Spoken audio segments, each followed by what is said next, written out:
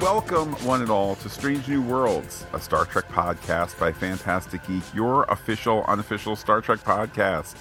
My name is Matt, and joining me, as always, is Pete. Hailing frequencies are open. Are you being funny? You were never funny. Strange New Worlds, a Star Trek podcast by Fantastic Geek for episode 202, Ad Astra per Aspera, comes to you now via the Starfleet Uniform Code of Justice. And just a bit of fleet news before we launch into the episode. Pete, in the yin and yang of general podcasting news, general news that affects us, the good news is this. Our Secret Invasion premiere podcast awaits. Quite a good outing. I know some people out there in the critical world have not loved what they've seen thus far of Secret Invasion, but certainly a taut and exciting start. Yes, and a lot to chew over, hence our premiere podcast hitting yesterday, Secret Invasion Saturday. But meanwhile, Matt, at Paramount Plus, the home of all Star Trek Prodigy is warping away? Yes, though production has been underway for season 2 for some time. It was announced in rapid style fashion here that it has been canceled after the second season. Production is still going to continue, but it's furthermore going to be taken off of Paramount Plus season 1. Season 2 will not see light of day on it in an attempt for it to be sold to some other outlet. Couple of weird takeaways. First is the official announcement from Paramount Plus talked about this being a Paramount Plus show for Paramount Plus. What happened to it being developed for Nickelodeon and then also on Paramount Plus? Like all of that weirdly out of their press release. And again, as you say, Pete, just this strange circumstance in which all Star Trek except for this one show, it will live on Paramount Plus for the future. Maybe there's a question mark on there as well.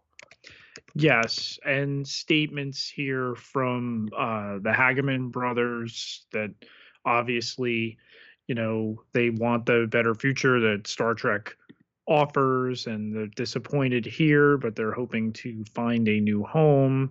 There's, of course, been petitions started, but Matt, these streamers and these studios going out of their way to one-up one another in the self-owning. First, we had the AI credit sequence for Secret Invasion. Marvel, a company with a pretty distinguished track record as far as art is concerned, during a writer's strike, and granted your credits are, other than conceptually, not written, but farmed out to a computer. Then, of course, you had Amy Pascal, getting the third degree because apparently the working conditions for Spider-Man Across the Spider-Verse being hellacious, and even accusations here that they're not going to hit the 2024 date for the sequel. And now you have this. It's interesting that you should call that self-owning in terms of, the context of making a mistake for oneself. The other definition of self-owning, this idea of the halcyon days of yore when it came to streaming, that you take the things that you own and you make your little silo, which is to say, like, all Star Trek on the thing that owns all Star Trek. Part of what struck me, in addition to the fact, like, perhaps this is all sadly above board. Maybe Star Trek Prodigy is not getting the clicks on Paramount Plus that they had hoped, and it is weird, like, oh, we're going to shop it to somewhere else. Like, why not just shop it back to Nickelodeon, which you also own? I mean, maybe it's just a reflection on how cable is a less attractive place these days, whatever that might be. But Pete, here's a thought that I had, because it wasn't just Star Trek Prodigy that this was done to. I wonder if maybe Star Trek Prodigy was always meant to be the headline, because here's the other shows that Paramount Plus has canceled in similar fashion and will be removed almost immediately and things of that sort. Grease Rise of the Pink Ladies, so the Grease prequel, which by the way was about strong women. The competition show Queen of the Universe, which featured strong drag queen singers, as well as The Game, a show about strong black culture viewed through the lens of football. Kind of weird. I mean, you want to celebrate the diversity of Star Trek and so forth. I think that's part and parcel with it. But again, I would just like to put forth that the press release mentioned all four, but all the headlines said Star Trek Prodigy, Star Trek Cartoon, Star Trek, Star Trek. And it seems that, in my opinion, not enough people are noticing. Oh, by the way, Paramount Plus also canceled shows about strong women, strong drag queen singers, black culture, and things of that sort. Um, that's equally disappointing, despite the fact that I have not watched those latter three shows. Yeah, I had some interest in Rise of the Pink Ladies. Super quick turnaround and you know disappearing act here.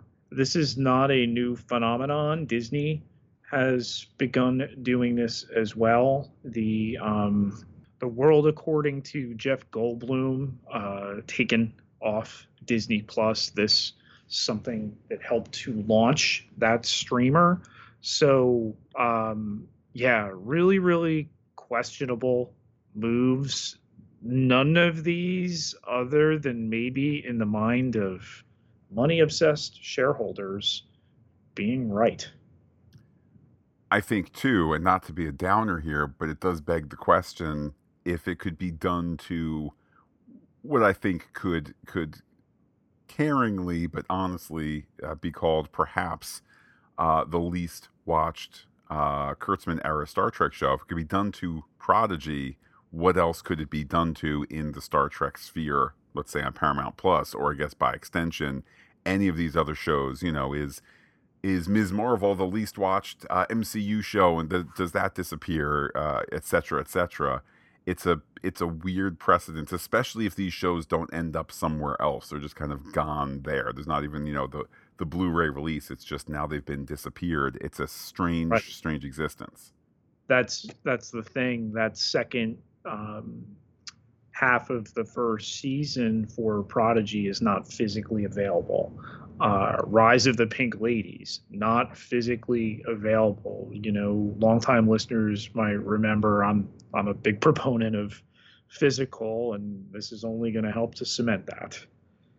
Well, Pete, from some disappointing news here, let's now hopefully have the uplift of warp speed as we head into the mission briefing.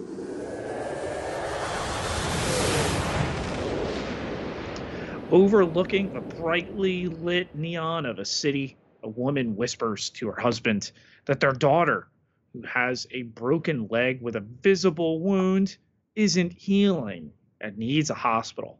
But the man worries if they bring her, they will see who she really is. She calls for her mother, who tells her it'll be okay, insisting to her husband the leg needs to be set or it won't heal because her system can't handle it. Just then, the wound glows, and the father maintains they'll be discovered and lose everything. He says they'll figure it out, and Una will be okay. We cut to the Una of today, where Captain Battelle is offering a deal wherein Una fesses up to her secretive ways, and will get in exchange a dishonorable discharge from Starfleet. She will nonetheless maintain full citizenship in the Federation, be free to go, and all of that. The takeaway being, you admit to this, and everything just gets swept under the rug. Problem solved. And Pete, no problem with that legal representation, right? Well, her attorney agrees it's a good deal and says the charge could carry 2 years at the minimum, something Una thinks they should sidebar. Patel says that's a good idea, but number one asks how he, her counsel, can counsel her when he works for Battelle. Pike, meanwhile, has gone to the Volterra Nebula, where it is difficult for humans to breathe. I'm realizing, Pete, that is also just a whole function of what's getting him in the door and so forth, which is a nice bit of story magic there. The receptionist says that Counselor Ketul is too busy to meet with Pike. Pike says he can wait, or can he? His oxygen level going from 2%, then 1%. By the way, the receptionist just wonderfully played here as kind of semi-caring receptionist. It's just, like I say all the time, Pete, there are no small parts, only small actors, and she is maximizing this part here.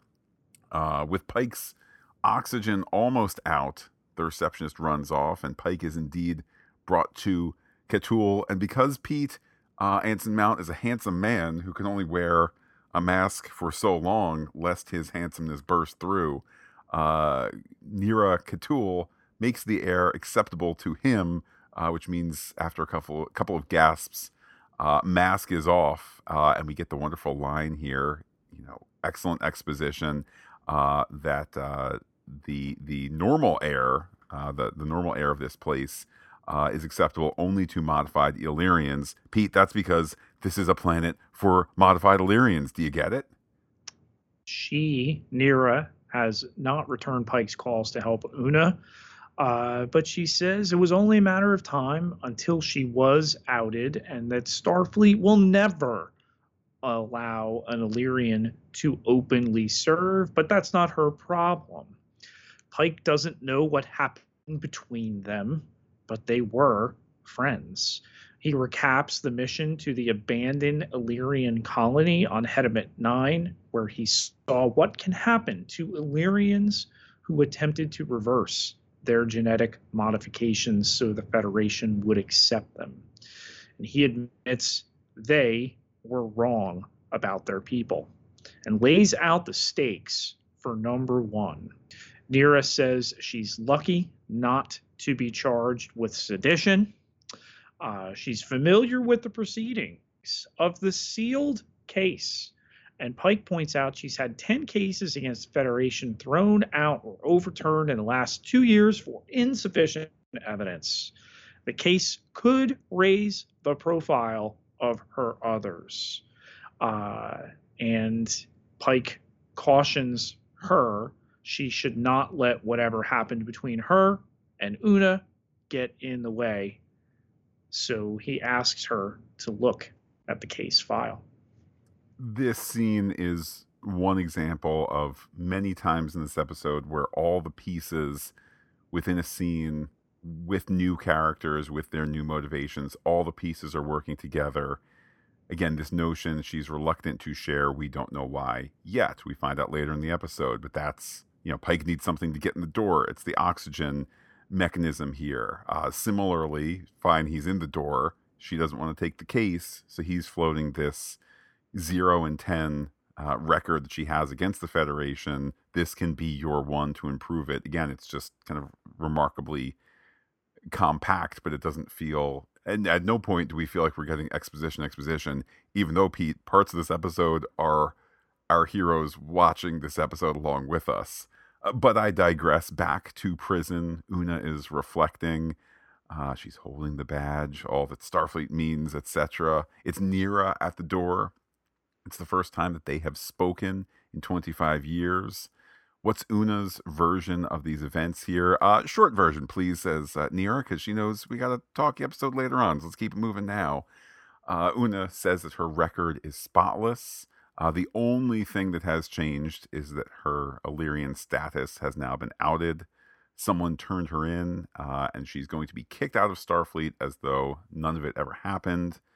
And Una highlights that she shouldn't have to hide. None of them should. And Nira admits that she will be taking the case, not for Una, but for the Illyrians who won't or can't hide. Aboard the Enterprise, Battelle goes to Pike's quarters to inform him that number one rejected her deal and how difficult it was to get that approved. He says maybe she should have thought about that before she arrested her. She broke the law, but what if the law is wrong? She didn't ask, Battelle didn't, to be put on the case and has done everything in her power to help Una. Now that Una has rejected the plea, the judge advocate general is interested in the case, and that won't be good. She says she'll see him in court. Pete, in rosier Hollywood times, perhaps this would be a setup for Star Trek: Judge Advocate General, or JAG: Star Trek. But instead, we'll just be Jack. satisfied. JAG Trek, yeah. Judge Javis is in her office and sees Battelle and Vice Admiral Pasalk arrive as the prosecutors for the case. And with indeed the rejection of the earlier deal, they come with heavier charges, including sedition, dishonorable discharge, dishonorable dismissal being on the table, along with 20 years in a Federation penal colony. We get taken to the credits. This episode written by Dana Horgan and directed by Valerie Weiss. In consultation with her counsel, number one learns the additional charges are to make an example of her.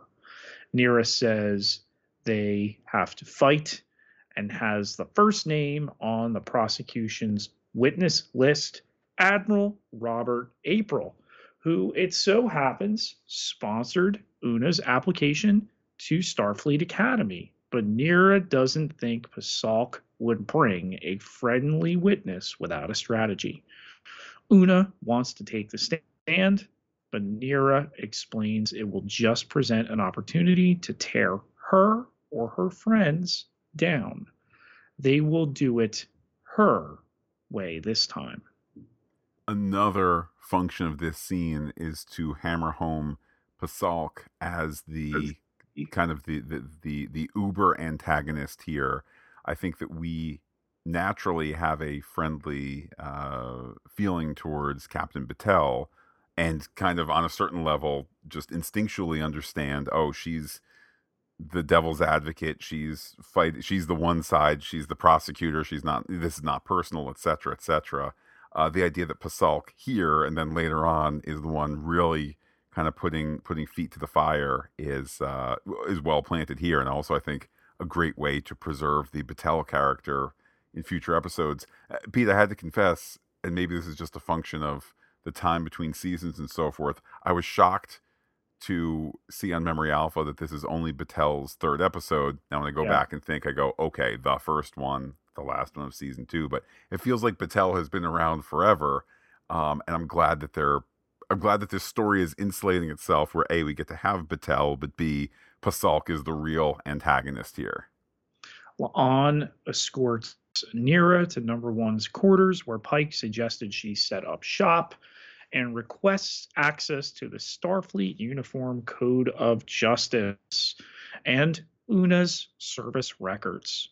She dismisses La'an, but she asks if she's familiar with Starfleet versus Wick, used as an example of fruit of the poisonous tree. If evidence is illegally procured, it becomes inadmissible. La'an thinks that's the case with Una and wants to look into it. Which itself is this, I think in the writing room they said, great, our A plot is this kind of really compelling court case, something that we clearly set up at the end of last season. The secret goes back even further. There's quite an arc to this, and this is the resolution of it. But I think the writing room said, we kind of need a B plot of some sort, and I think it's this notion of, ultimately this B plot, which is obviously running very close to the A plot, this B plot of who turned Una in, if nothing else, is also a way to keep other characters looped into the story, because again, not a criticism, but there are characters in this episode whose sole function, I think of Nurse Chapel, for example, their sole function is to sit and watch Star Trek on the big screen TV, and that's kind of all they do. So I like that here we have this side mission for La'an. But back to Battelle and Pike here, it's noted as they're in the lounge, the observation area, the mess hall. It's noted that he is not on the witness list. Great acting here. Battelle is sympathetic at first. How did Pike and Una meet? Oh, back at the academy, test mission stories. Could have, been done so much better. His test mission, so forth. But then Battelle turns cold, asking Pike under fake oath, under fake cross examination here. When Pike was complicit in the lie, he is required to answer. It is supposed in this fake scenario here. The takeaway being that if he does indeed testify, he could be charged with conspiracy and the crew impacted. So essentially, that's why, says Battelle, says the episode, this is why Pike is going to be on the back bench for much of this episode. Meanwhile, Ortegas and Mbenga watch a conversation between Spock and Pasalk. She sees Vulcan bros, but he points out hatred in their body language. Spock comes over and expresses regret over the outburst they witnessed, which they will keep to themselves. Spock admits of all his father's former colleagues, Pasalk brings out the worst in him. My only criticism of this excellent episode is, show not tell. I would have loved to see, by virtue of the fact that the camera that can move closer, we're not on stage and so forth, I would have loved to see some of that body language, maybe a close up of the tightened jaw, the clenched jaw, or the hand in a fist momentarily, or something like that. Maybe that was. I feel like it's kind of such an obvious thing. Maybe they didn't have time on the day, or maybe it was put in the edit and it slowed things down too much. But I feel like, again, the ability to slow down time and do a slow mo exhale of frustration or whatever it might be. I feel like it was right there, and instead we got, as I said, tell not show. By making it imperceptible, I think it's a better choice. That was the outburst. You couldn't tell it was an outburst. He has to tell us it was an outburst. A fair point. I also wonder too, I don't mean to veer into theories, but I think of how in the first season we would kind of occasionally have questions like, hey, did you catch that when they rescued number one in the series premiere that there was this mistake where La'an calls her chief? She's not chief, she's a commander. Later that's explained. So maybe this is set up for Pasalk v Spock sparring or flashback or something like that. Remember, he's having trouble controlling his emotions right now. So when we couldn't tell, he completely lost control of his emotions towards another Vulcan. He rage quitted. On the bridge, La'an wants Uhura to collate all communiques regarding Una, including personal logs. Whoa. That last part there about personal logs, that's against regulations. That's personal. It is. Although it's kind of like, Pete, as the aforementioned Amy Pascal learned very, very well, don't put in a private corporate email that which you would not want stated publicly. I guess here too, the personal logs at the end of the day, if you're like, and I'm setting up this meeting between the Klingons and the Romulans so we can buy bombs and bomb Starfleet HQ, like, okay, there may be bots that occasionally check your personal logs and flag stuff for review as needed. But ultimately here, this notion that La'an is giving an order to Uhura to get those personal logs. No, that is an illegal order, says Uhura. And the voice of reason here, we must find the information properly. The ensign has quickly found the backbone to turn down her mentor, who's only trying to clear her mentor.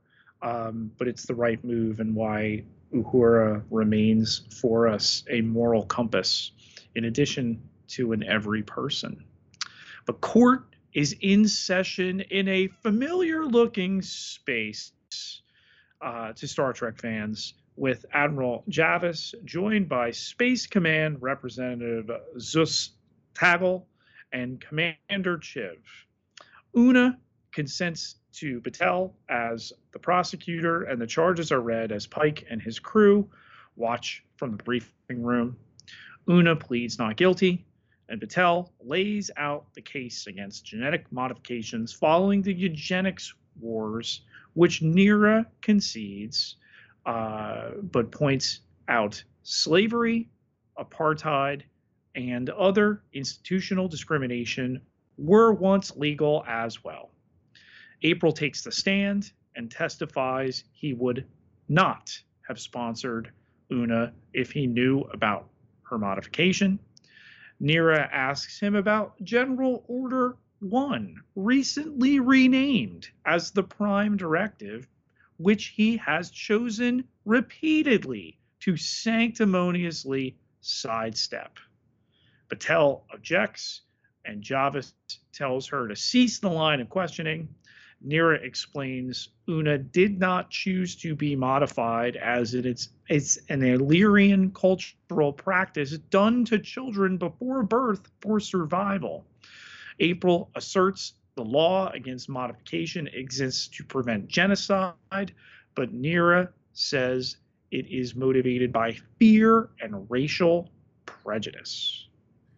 And again, this notion, perhaps not an earth shattering notion in a courtroom episode of TV, but this notion that legal and illegal are relative.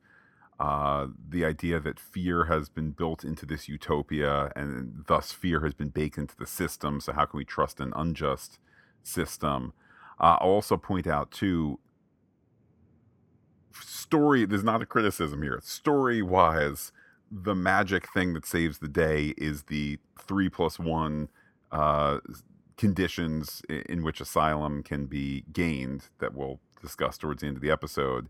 What I find, and again, you want to say, well, that's a fake thing, so therefore they can build to it in a way that we don't see coming because it's not a system that we're necessarily familiar with. Fine, but just this whole notion here that, like, it's very familiar Star Trek turf to be like, don't forget the Prime Directive. I forget the Prime Directive. What about, like, this is an age-old Star Trek thing. You know, we're having fun eating our popcorn going, oh, they're talking about the Prime Directive. When, in fact, the episode is also building towards its conclusion, and it's, again, with all due respect here, it's kind of get-out-of-jail-free card. Again, I just marvel at the construction here, and maybe even greater than that, is this luminous performance from Yetide Badaki, an actress, I must confess, Pete, I was wholly unaware of until this episode, and I feel like should be the next great star in the next 5 years to go from obscurity to great things, because she commands this episode.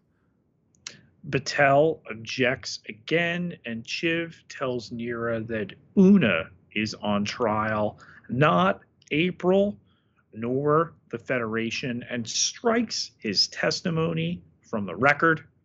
The crew questions the strategy, and a perplexed Pike seeks solace in his quarters, where April comes to see him and refuses a drink, since the court didn't get to hear how he promoted Una and recommended her for the Medal of Gallantry before he storms off. And that wonderful, I don't know whether there's a script detail or an acting detail, but the 2 drinks poured, the 1 drink turned away. You know who could use a double is Pike, who pours it into his glass. It's just, again, this is a nearly flawless episode here.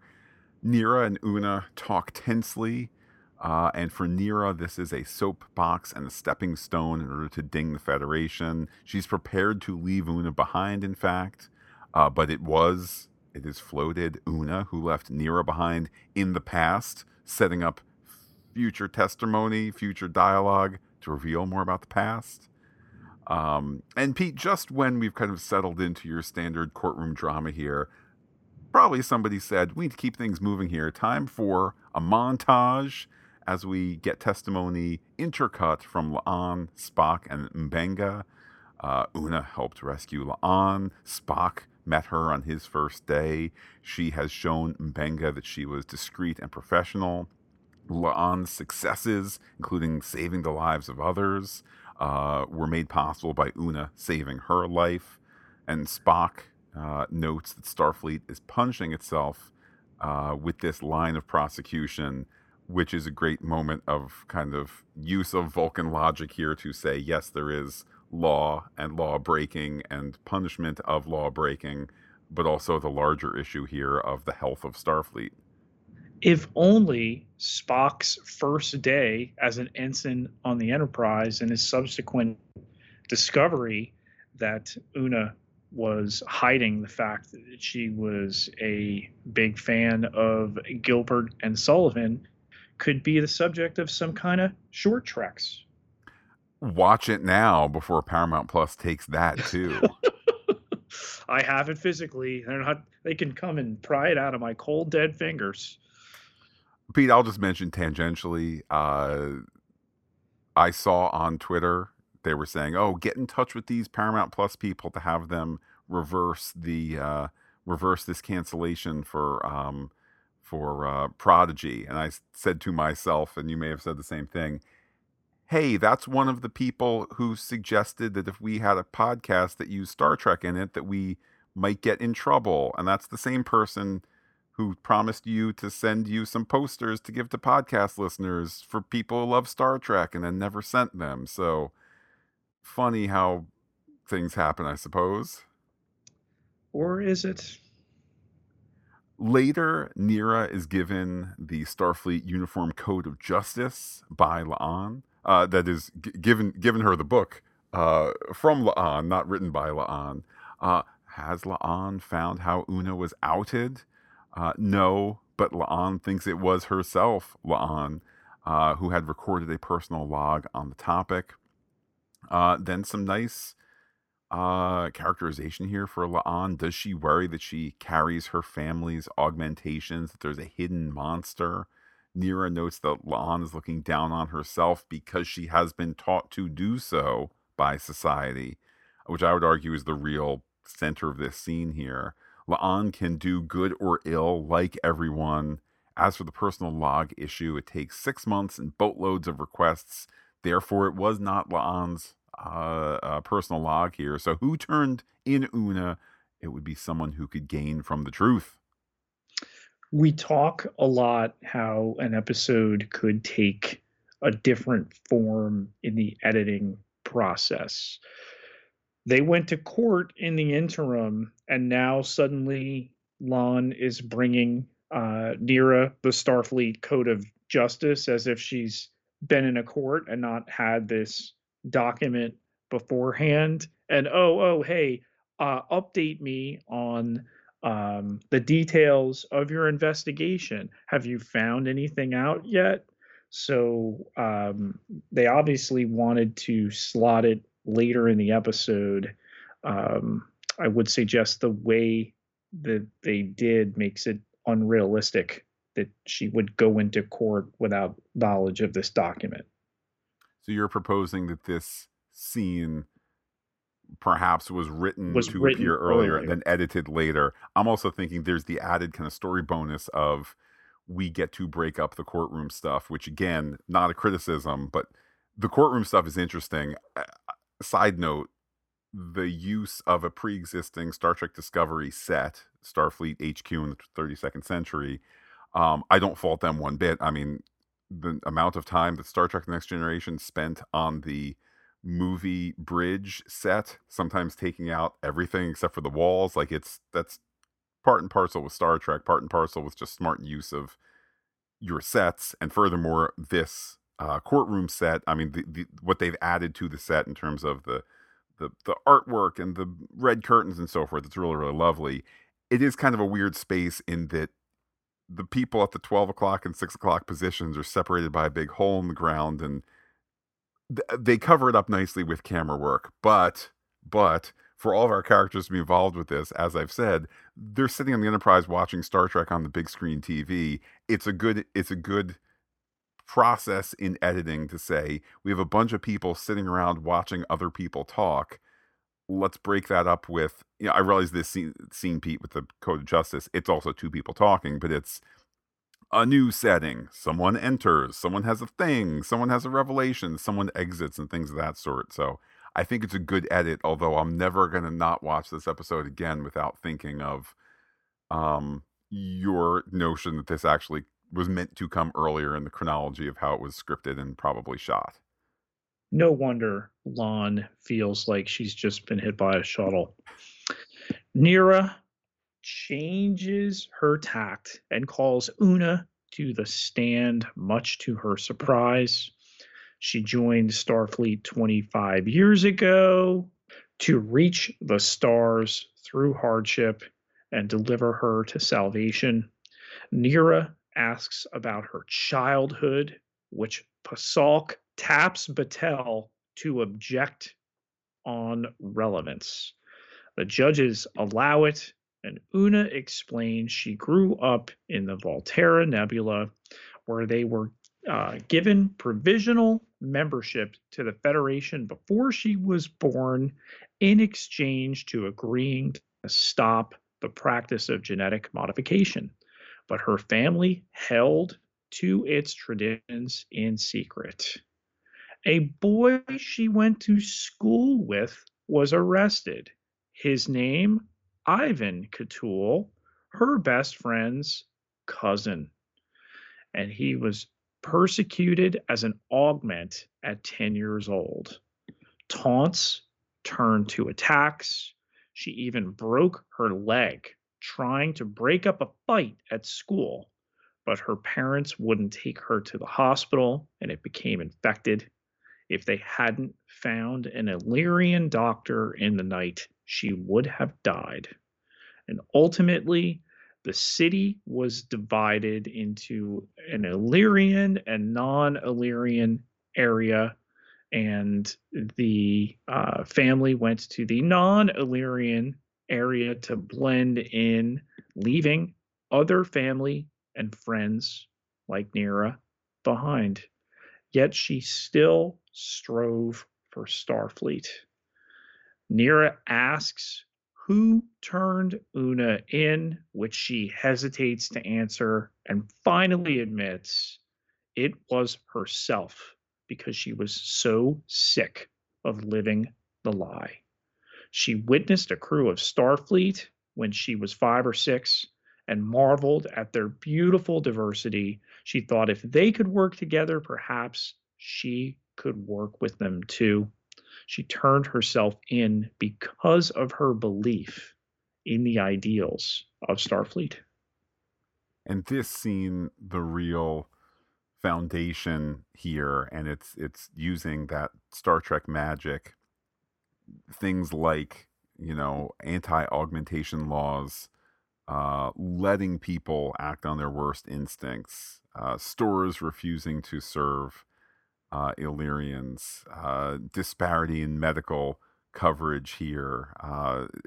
It's very clearly pulling from different and unfortunately familiar types of discrimination to put it all together in this uh in this Star Trek presentation of glowing aliens who self-heal and all of that, to really make the potency of the message clear. It is at this time when Pasalk takes over the questioning, asking when Pike found out, uh, trying to determine a breakdown in the chain of command, indeed pursuing notions of fraud, perhaps conspiracy. Battelle, it is noted, did not have Pike and others testify, which again is helping, I think, us preserve the Battelle character as friendly, though on the other side of the courtroom here. But we can see she shielded these people to not have this discussion. So Pasalk asks now, when did Pike and crew learn that she was Illyrian? The answer is 4 months ago. And to Pasalk, this is indeed conspiracy.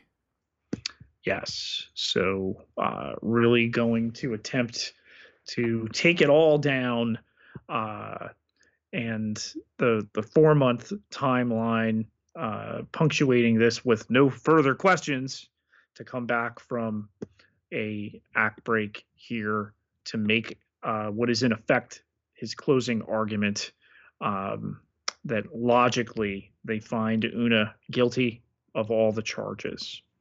Nira asks Battelle to read Starfleet Code 8514 about captains offering asylum.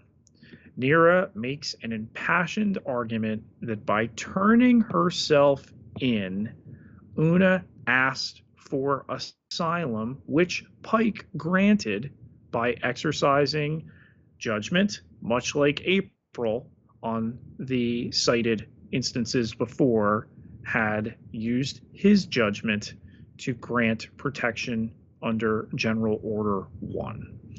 All the tribunal needs to do now is confirm that status.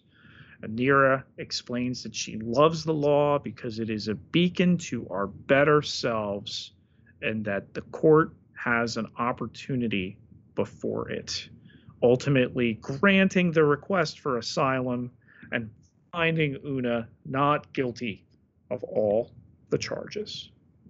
And again, such an elegant construction here that, obviously aided by a series of writing decisions, including the fact that it's Una who secretly started this process, and it's Una who has been leaving these little breadcrumb trails. But I just marvel at this idea that the whole case has been set up partially knowingly done by Nira, partially done by Una, to reach this point where use of Starfleet Code 8541 can serve as that ideal, and Javis as judge in judgment notes that genetic engineering laws stand for good reason.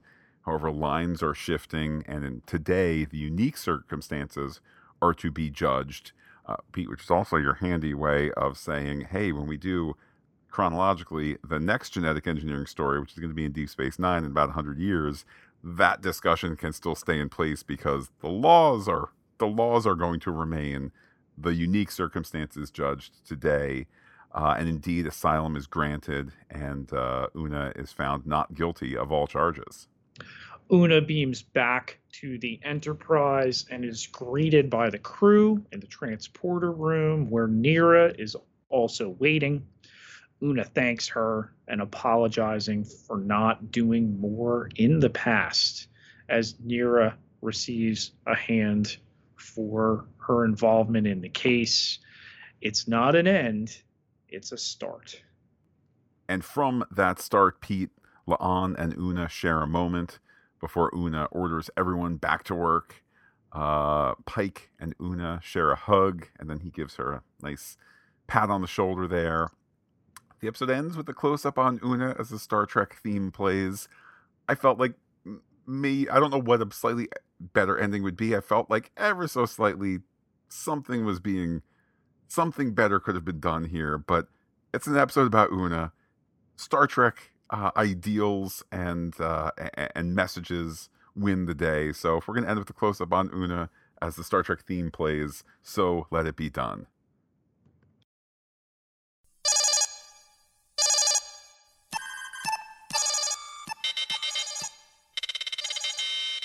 Pete, we have a tactical analysis of this week's threats.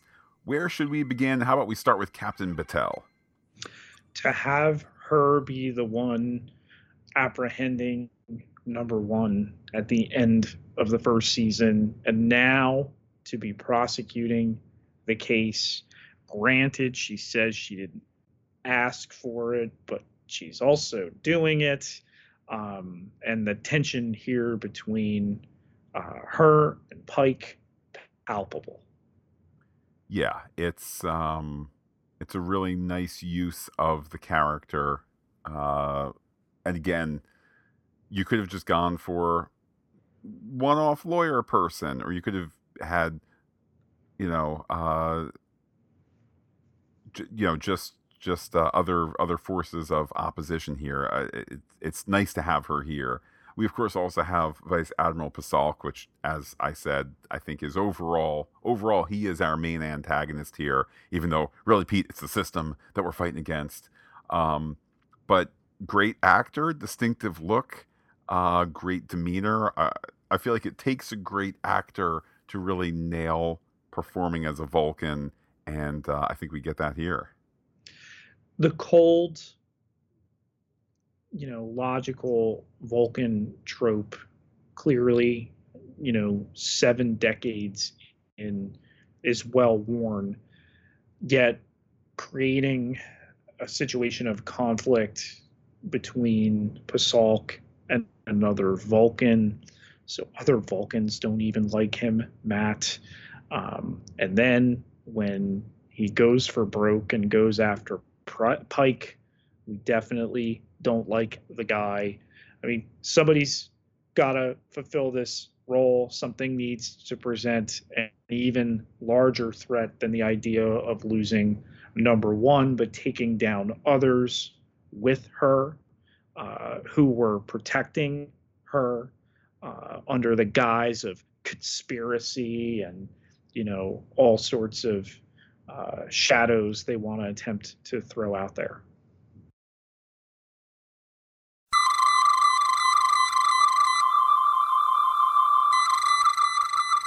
Let's use our long range sensors to scan for some theories. So, Pete, it's been 2 months since Una was arrested, 2 months in Showtime. Has there simply been an acting XO, or has there been like NOXO? Or should we just not worry about that because we're actually talking about like people's civil rights and all of that? I mean, Spock took command of the Enterprise in the previous episode when Pike, the real world explanation was that Anson Mount, they had just had a baby, and they obviously had lead time for that and were able to write around that for that first episode. So yeah, it's Spock, as he will eventually rise to that rank anyway. Will, or rather, when will the glacially slow Memory Alpha note that the courtroom is a redress of Discovery Starfleet HQ set? Because Which itself is a redress of the Section 31 ship from season two, which itself is a redress of the USS Shenzhou from the first season of Star Trek Discovery. quick, somebody who has editing rights on Memory Alpha, go put that in there because it's bothering me that it's Star Trek Sunday and this episode's been up since Thursday and nobody has put any of that. Well, that's why people listen to us, isn't it? There you go. Uh, Another point here, Pete. Again, nitpicky, but I welcome the return of Melanie Scrofano's Captain Battelle here. I like that we've never gotten a first name. Like it keeps things professional, even though sometimes Pike and Patel are horizontal. Anyhow, I welcome her return here. It's great to have her versus random lawyer because you get the professional and personal conflict. That said, Pete, square the circle for me. The Captain Battelle is a starship captain out there exploring the deep reaches of space, and also sometimes an officer in the JAG office. I mean, you could task somebody with doing that. I think what makes it work, and even worse, is that she's under the yoke of Pasalk. Uh, my boss, this is going to make him do this. So it's very clearly driven by an agenda. Though the Vulcan says, oh, we're going to put aside emotion and is about the law, it's about the facts. Um, that again, the half Vulcan, half human Spock has a beef with him, casts him in clear opposition. Makes me wonder if maybe Pasalk used to pronounce his last name differently, just like the governor of Florida, who I think is kind of like Pasalk. But I digress, Pete. Do you think that Spock and Pasalk's issues will return in future episodes? Will we get more of that? Is this a sly setup for the next or the next or the next episode, much as we saw in season one? How, again, we'd say, oh, well, that's weird. And then 2 episodes later, that's actually the center of an episode. What's interesting is that back to back episodes here, we've had mention of Spock's parents. Last week, his mom, Amanda Grayson. This week, never by name, but the implication of Ambassador Sarek. So, could there be some kind of journey to Babel prequel, Matt? Maybe a sojourn with Battelle? I mean, it certainly could be, and it it is slightly heartbreaking that we had such great actors and performances in this, kind of the first two seasons of Discovery in this portion of the Star Trek timeline. Again, to see Sarek, to see Amanda, and then obviously they were kind of more Discovery oriented characters than Discovery moves to the future. And we know that there's this freeze of time where Spock does not talk to his parents X number of years leading up to Journey to Babel. Still, you can work into the story somehow. I mean, they're right there. They're great actors. It's all there. So I say bring it on. Pete, what other theories do you have? What happens now with the Illyrians and the idea of this law? You've granted asylum to number one. She's in Starfleet. She remains in service. She is a highly decorated officer. Will we return to this subplot? I think if they would like to, yes. If, and I don't mean to be dismissive here in any way, but if let's look as far as this season or this season and next season. If if Star Trek Inc., if Kurtzman and company say, okay, we've done the very Star Trek episode on an important topic, that of, the metaphor is Illyrians, but it's discrimination against people based on their gender, their identity, their orientation, their race, and so forth. We've done that, and we now want to maybe focus on other things. Then maybe we don't return to this. If along the way you want to have an Illyrian cadet be part of a cast refresh in late season 2, season 3, season 4, whatever that might be, and wow, I get to meet you, Una. You're the reason I was able to join. What's neat about the construction in this episode is you have these 3+1 conditions, the three things that then the captain agrees to, and then you have a Starfleet board approving it. That's the +1. You have a series of steps where some more Illyrians can come in, but it's also not opening the door for a variety of reasons, including, we've never heard of the Illyrians before, so that's why there aren't Illyrians in Next Generation, because we haven't opened the doors wide, that sort of thing. So the Illyrian stuff, obviously, this retcon to the character of number one, which we knew so little about, going back to the abandoned pilot for Star Trek. But now the idea that through a genetically modified race of individuals, that there are the connections to La'an and Khan, Noonien, Singh, or Matt, as I've dubbed them here, the Khan connections. That scene where La'an's past is reviewed, I feel like it sticks out ever so slightly for one of two reasons. One might simply be because they want to get to that line that we all are capable of good and ill, and it's what you do with your potential, not what your forebears represent, whether we're literally talking about genetic modifications or baddies in the past, or that sort of thing. It also could be like, could we be setting up a La'an episode, maybe, I don't know, soon? Maybe we're going to have a La'an episode next week. Maybe she's going to reflect on her family. Maybe she's going to visit a period of time shortly after or during or around the eugenics wars and Khan, Noonien, Singh, and all of that. I guess we won't find out today. Maybe we'll find out like tomorrow and tomorrow and tomorrow, something like that, to see if this is setting up more La'an stuff soon. Well, I mean, it doesn't take much to think of the idea of flipping the script, Matt. We know of the pending reemergence of her favorite, Lagon.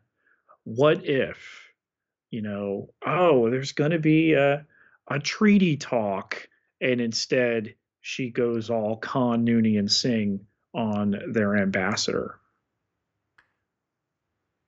As we said in the season preview, part of what is so remarkable about this show, which in many ways is designed to be, you know, a throwback with some modern convention, you know, uh, episodic episodes, for lack of a better term, but season long emotional arcs and things of that sort. But part of the great fun is we really can be setting stuff up with the foreknowledge of they have a season figured out ahead of time before they really, you know, break scripts and all that. um, we can be doing that. We can be really setting up something that's going to pay off maybe next week, maybe in 5 episodes, maybe at the end of the season, as we get to surprise. It's now officially, you know, gone war. Whatever it is, we can be setting those things up well in advance. With that, Pete, let's open Hailing Frequencies. Hailing frequencies open, sir. We start, as we so often do, with our Twitter poll, in which people were able to rate the episode in our standard 1 through 4 here. Pete, a 1 police emoji, guilty, got 0%. 2 raised hands, defense weak, got 9.1%. 3 pointing finger emojis, prosecuted as great, got 9.1%. And then 4 female judges, winner, got 81.8%.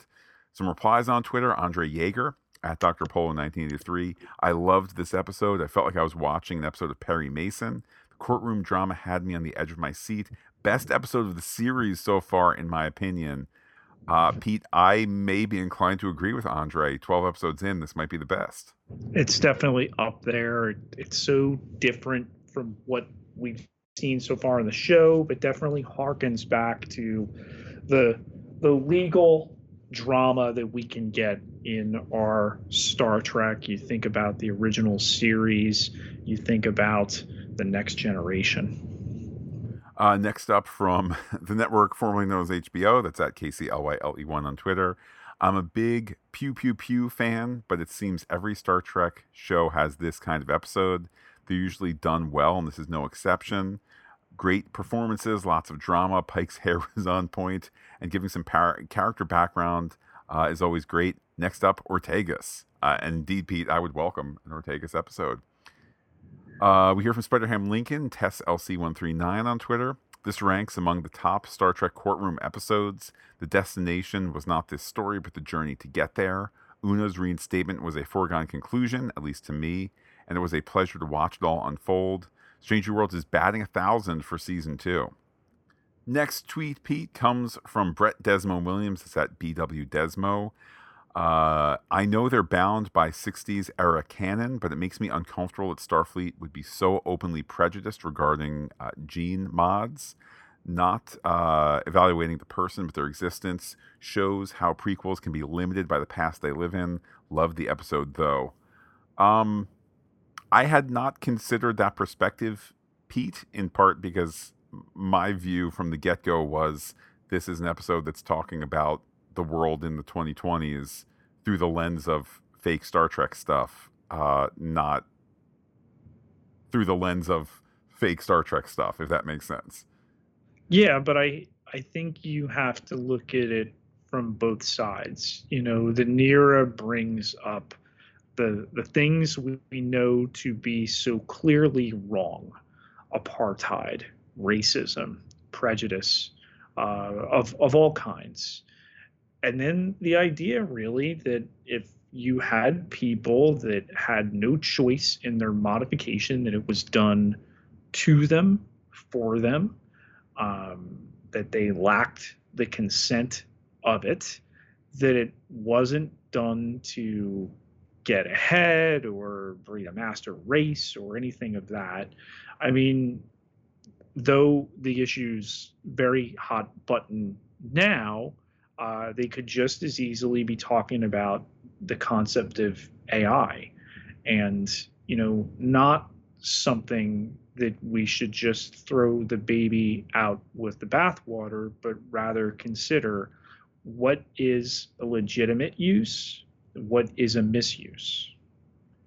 We hear from at Gooner JCH, who says, I think this issue is a can of worms. When Star Trek first established this rule in the series, they didn't think through the ramifications of genetic modifications or how other species' superior natural abilities, some superpower like, compared to natural humans. Now they dragged this out into the open, and once again the arguments were muddled, both for and against, lacking in nuance and constantly shifting focus. The show clearly tried to put one POV under a poorer light, but couldn't double down on it because they knew it's problematic. Ironically, it was resolved on a technicality and tabled for future generations. I hope they don't bring this up again, at least not as the center of a story, because there's no absolute right or wrong on both sides, and the way the Star Trek universe is designed, this being an issue made no sense. Your thoughts there, Pete? I mean, is this episode of TV going to change people's minds on an issue like so many things in our current society? Probably not. Pasalk there to say, oh, well, you just got an emotional explanation, but don't be swayed by that. Here are the cold, hard facts. And then what ultimately happens, Matt, Nira gets to bat last and brings it full emotional again and sways the three judges. Yeah, I mean, it was a preordained outcome. We always had to get number one back. How do we get her back? How do we move things forward? And like I said, I think it's a real baton handoff here. Oh, this augment story now continues to get carried by La'an because they want to do Ka'an. To the email inbox we go, Pete, hearing from Josephina, who says, I hope I'm not emailing too late. Now that we have the crew back together again, we can get on with season 2. Maybe next time we'll get an Ortegas episode. She's sort of the comic relief character of the show.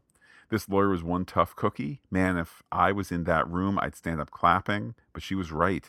They still have their work cut out for them. Good to see Captain Pike's special lady is still special to him. I was hoping their relationship wasn't going to be altered at the end of last season. The dress uniforms look sharp, perhaps too much gold accents for my taste. What sort of communication badge were they wearing in court? Anywho, glad to have you gents back on the podcast for the weekends. Semper Fi, that from Josephina. And Pete, I think the ribbon type stuff that they were wearing was ironically tied into similar goofy stuff from Classic Trek. Yeah, really smartly, I think, updated for the HD and the cameras of today. Yeah, is it a little flashy? It is. It's meant to give us the idea of ceremonial dress uniforms. I like that they encompass both the Discovery idea, the different uniforms, as well as the yellow, the red, the gold that we're used to from the original series. Pete, we have an email from James Killen. He says, hello, Matt and Pete. I guess the best place to start is by saying that Yetide Badaki should just get her Emmy now. Her performance was mesmerizing and brilliant. She's apparently a huge fan of Trek herself. If you're not watching The Ready Room, all I can say is hit it. This episode is probably my favorite courtroom drama in or out of Trek. I couldn't believe how invested I was, even knowing with near certainty what the outcome had to be. The writers pulled no punches. I can't think of a Trek episode that took on issues more directly and called them out so eloquently. One of my biggest disappointments in media is their collective failure at consistently pointing out that asylum seekers need not follow immigration law to seek asylum. They just need to show up and ask. No question can remain in the Trek universe on the issue. The actual legal defense in the episode, matched with the performances, just made it perfect. The moments of comic relief were done so well, especially Spock's outburst. The courtroom set was amazing, and there were so many small touches. Somehow the use of an actual bound paper book was the coolest technology in the episode. The exchange between Una and Nira regarding passing hit me in the gut. They took full advantage of these two actresses being on the opposite skin color spectrum to drive home a very nuanced point about privilege and oppression. Passing in the racial sense is still somewhat of a taboo subject, so it was a brave writing choice. The cinematography is so much better than on other Trek shows. The shots of the Enterprise crew reacting to the courtroom proceedings got me every time. I feel like the non-Vulcan actors get to go overboard in facial expressions. It almost seems like a production gag. Pike's hug was the chef's kiss. We should all look so good in aprons, by the way. Finally, I'm glad to see that it's still all connected this week, since we got two groups of persecuted people that can thrive where humans can't and sometimes choose to blend in with us. Of course, Pete is referring to Secret Invasion as well, which I must admit was not a connection I made. But let me wrap up James' email here. Stay fantastic. That from James, who, again, is blowing my mind that we really did get 2 episodes of 2 different shows in 2 different universes that explored a similar theme. And he just blew my mind. So thanks, James. With aliens with pointy ears, nonetheless. Well, I mean, James the Sagacious there, as always.